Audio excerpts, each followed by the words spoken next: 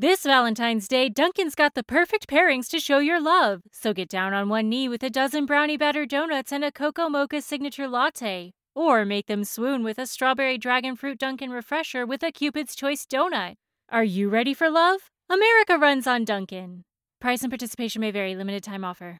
This is the London Visited podcast on your favourite podcast provider, bringing to you the facts, history and information about different parts of this great capital.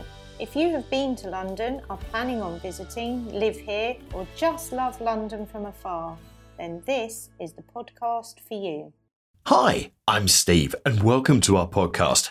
We're here for all things London and to tell you more behind some of the iconic places and people and events in London's history. In this episode, we look at the Great Stink, which is a request by Martin in Canada, so a big thank you to you, Martin. Now don't forget to visit and subscribe to our YouTube channel, London Visited, to see videos covering so many different places across London. And also, if you love the podcast and the channel, why not join us as a member? Join our group of what we'd like to call our London Visited Crown Jewels, where there are many different benefits, including a members-only monthly podcast. Have a look by going to patreon.com/London Visited. And now to this week's podcast. The Great Stink was an event in central London during July and August 1858, in which the hot weather exacerbated the smell of untreated human waste and industrial effluent that was present on the banks of the River Thames. The problem had been mounting for some years, with ageing and inadequate sewer system that emptied directly into the Thames. The odour from the effluent was thought to transmit contagious diseases, with 3 outbreaks of cholera before the Great Stink were blamed on the ongoing problems with the river. The smell and the fears of its possible effects prompted action from the national and local administrators who had been considering possible solutions for the problem. The authorities accepted a proposal from civil engineer Joseph Bazalgette to move the effluent eastwards along a series of interconnecting sewers that sloped towards outfalls beyond the metropolitan area. Work on high, mid and low-level systems for the new northern and southern outfall sewers started in the beginning of 1858 and lasted until 1875. To aid the drainage, pumping stations were placed to lift the sewage from lower levels into higher pipes. 2 of the more ornate stations, Abbeyfields in Stratford and Crossness on the Erith Marshes, with architectural designs from the consultant engineer Charles Driver, are listed for protection by the English Heritage. Bazalgette's plan introduced the 3 elements to London in which the sewers ran: the Victoria, Chelsea and Albert embankments. Bazalgette's work ensured that sewage was no longer dumped onto the shores of the Thames and brought an end to the cholera outbreaks. His actions were thought to have saved more lives than the efforts of any other Victorian official. His sewer system operates into the 21st century, servicing a city that has grown to a population of over 8 million. Historian Peter Ackroyd argues that Bazalgette should be considered a hero of London. The brick sewers had been built in London from the 17th century, when sections of the Fleet and Walbrick rivers were covered for that purpose. In the century preceding 1856, over 100 sewers were constructed in London, and at that date the city had around 200,000 cesspits and 300 sewers. Some of the cesspits leaked methane and other gases, which often caught fire and exploded, while many of the sewers were in a poor state of repair. During the early 19th century, improvements had been undertaken in the supply of water to Londoners, and by 1858 many of the city's medieval wooden water pipes were being replaced with iron ones. This, combined with the introduction of flushing toilets and the rising of the city's population from just under 1 million to 3 million, led to more water being flushed into the sewers, along with the associated effluent. The outfalls from factories, slaughterhouses and other industrial activities put further strain on the already failing system. Much of this outflow either overflowed or discharged directly into the Thames. The scientist Michael Faraday described the situation in a letter to the Times in July 1855, shocked at the state of the Thames. He dropped pieces of white paper into the river to test the degree of opacity. His conclusion was that near the bridges, the fluents rolled up in clouds so dense they were visible at the surface. Even in the water of this kind, the smell was very bad, and common to the whole of the water. It was the same as that now comes up from the gully holes in the streets. The whole river was for the time a real sewer. The smell from the river was so bad that in 1857 the government poured chalk lime, chloride of lime and carbolic acid into the river to ease the stench. The prevailing thought in Victorian healthcare concerning the transmission of contagious diseases held that most communicable diseases were caused by the inhalation of contaminated air. This contamination could take the form of odour of rotting corpses or sewage, but also rotting vegetation, or the exhaled breath of someone already diseased. Miasma was believed by most to be the vector of transmission of cholera, which was on the rise in the 19th century Europe. The disease was deeply feared by all, because of the speed with which it could be spread and its high fatality rates. London's first major cholera epidemic struck in 1831, when the disease claimed 6,536 victims. In 1848 to 49, there was a second outbreak in which 14,137 London residents died, and this was followed by a further outbreak in 1853 to 54, in which 10,738 died. During the second outbreak, John Snow, a London-based physician, noticed that the rates of death were higher in those areas supplied by the Lambeth and Southwark and Vauxhall water companies. In 1849, he published a paper on the mode of communication of cholera, which posited the theory of the waterborne transmission of disease, rather than the miasma theory. Little attention was paid to the paper. Following the third cholera outbreak in 1854, Snow published an update to his treatise, after he focused on the effects in Broad Street, Soho. Snow had removed the handle from the local water pump, thus preventing access to the contaminated water, with the resulting fall in deaths. It was later established that a leaking sewer ran from near the well from which the water was drawn. The civic infrastructure overseeing the management of London sewers had gone through several changes in the 19th century. In 1848, the Metropolitan Commission of Sewers, MCS, was established at the urging of the social reformer Edwin Chadwick and a royal commission.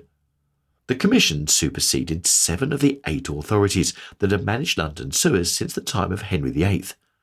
It was the first time that a unitary power had full control over the capital's sanitation facilities.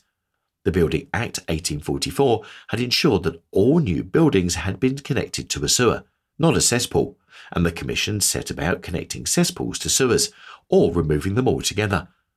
Because of the fear that the miasma from the sewers could cause the spread of disease, Chadwick and his successor, the pathologist John Simon, ensured that the sewers were regularly flushed through, a policy that resulted in more sewage being discharged into the Thames. In August 1849, the MSC appointed Joseph Bazalgette to the position of Assistant Surveyor. He had been working as a consultant engineer in the railway industry until overwork had brought about a serious breakdown in his health. His appointment to the commission was his first position on his return to employment. Working under the chief engineer, Frank Foster, he began to develop a more systematic plan for the city's sewers. The stress of the position was too much for Foster, and he died in 1852. Bazalgette was promoted into his position and continued refining and developing the plans for the development of the sewage system. The Metropolitan Management Act of 1855 replaced the Commission with the Metropolitan Board of Works, MBW, which took control of the sewers.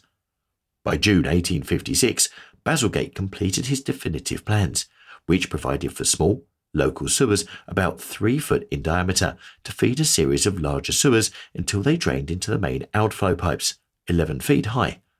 A northern and southern outfall sewer were planned to manage the waste for each side of the river. London was mapped into high, middle and low level areas, with a main sewer servicing each. A series of pumping stations was planned to remove the waste towards the east of the city. Bazalgette's plan was based on that of Foster, but was larger in scale and allowed for more of a rise in the population than Foster's, from 3 to 4.5 million. Bazalgette submitted his plans to Sir Benjamin Hall, the first Commissioner of Works. Hall had reservations about the outfalls, the discharge points of waste outlets into other bodies of water, from the sewers, which he said were still within the bounds of the capital and were therefore unacceptable. During the ongoing discussions, Bazalgette refined and modified his plans, in line with Hall's demands. In December 1856, Hall submitted the plans to a group of 3 consultant engineers: Captain Douglas Strutt Galton of the Royal Engineers, James Simpson, an engineer with 2 water companies, and Thomas Blackwood, the chief engineer on the Kennet and Avon Canal. The trio reported back to Hall in July 1857 and proposed changes to the positions of the outfall, which he passed on to the MBW in October. The proposed discharge points were to be open sewers running 15 miles beyond the positions proposed by the board. The cost of their plans was to be over £5.4 million, considerably more than the maximum estimate of Bazalgate's plan, which was £2.4 million. In February 1858, a general election saw the fall of Lord Palmerston's Whig government, which was replaced by Lord Derby's second Conservative ministry. Lord John Manners replaced Hall, and Benjamin Disraeli was appointed Leader of the House of Commons and Chancellor of the Exchequer. By mid-1858, the problems with the Thames had been building for several years. In his novel Little Dorrit, published as a serial between 1855 and 1857, Charles Dickens wrote that the Thames was a deadly sewer in the place of a fine, fresh river. In a letter to a friend, Dickens said, "I can certify that the offensive smells, even in that short whiff, have been of a most head and stomach discerning nature," while the social scientist and journalist George Goodwin wrote that in parts the deposit is more than 6 feet deep on the Thames foreshore, and that the whole of this is thickly impregnated with impure matter.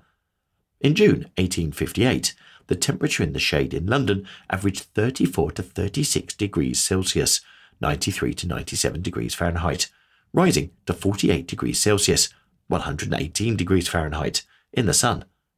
Combined with an extended spell of dry weather, the level of the Thames dropped and the raw effluent from the sewers remained on the banks of the river.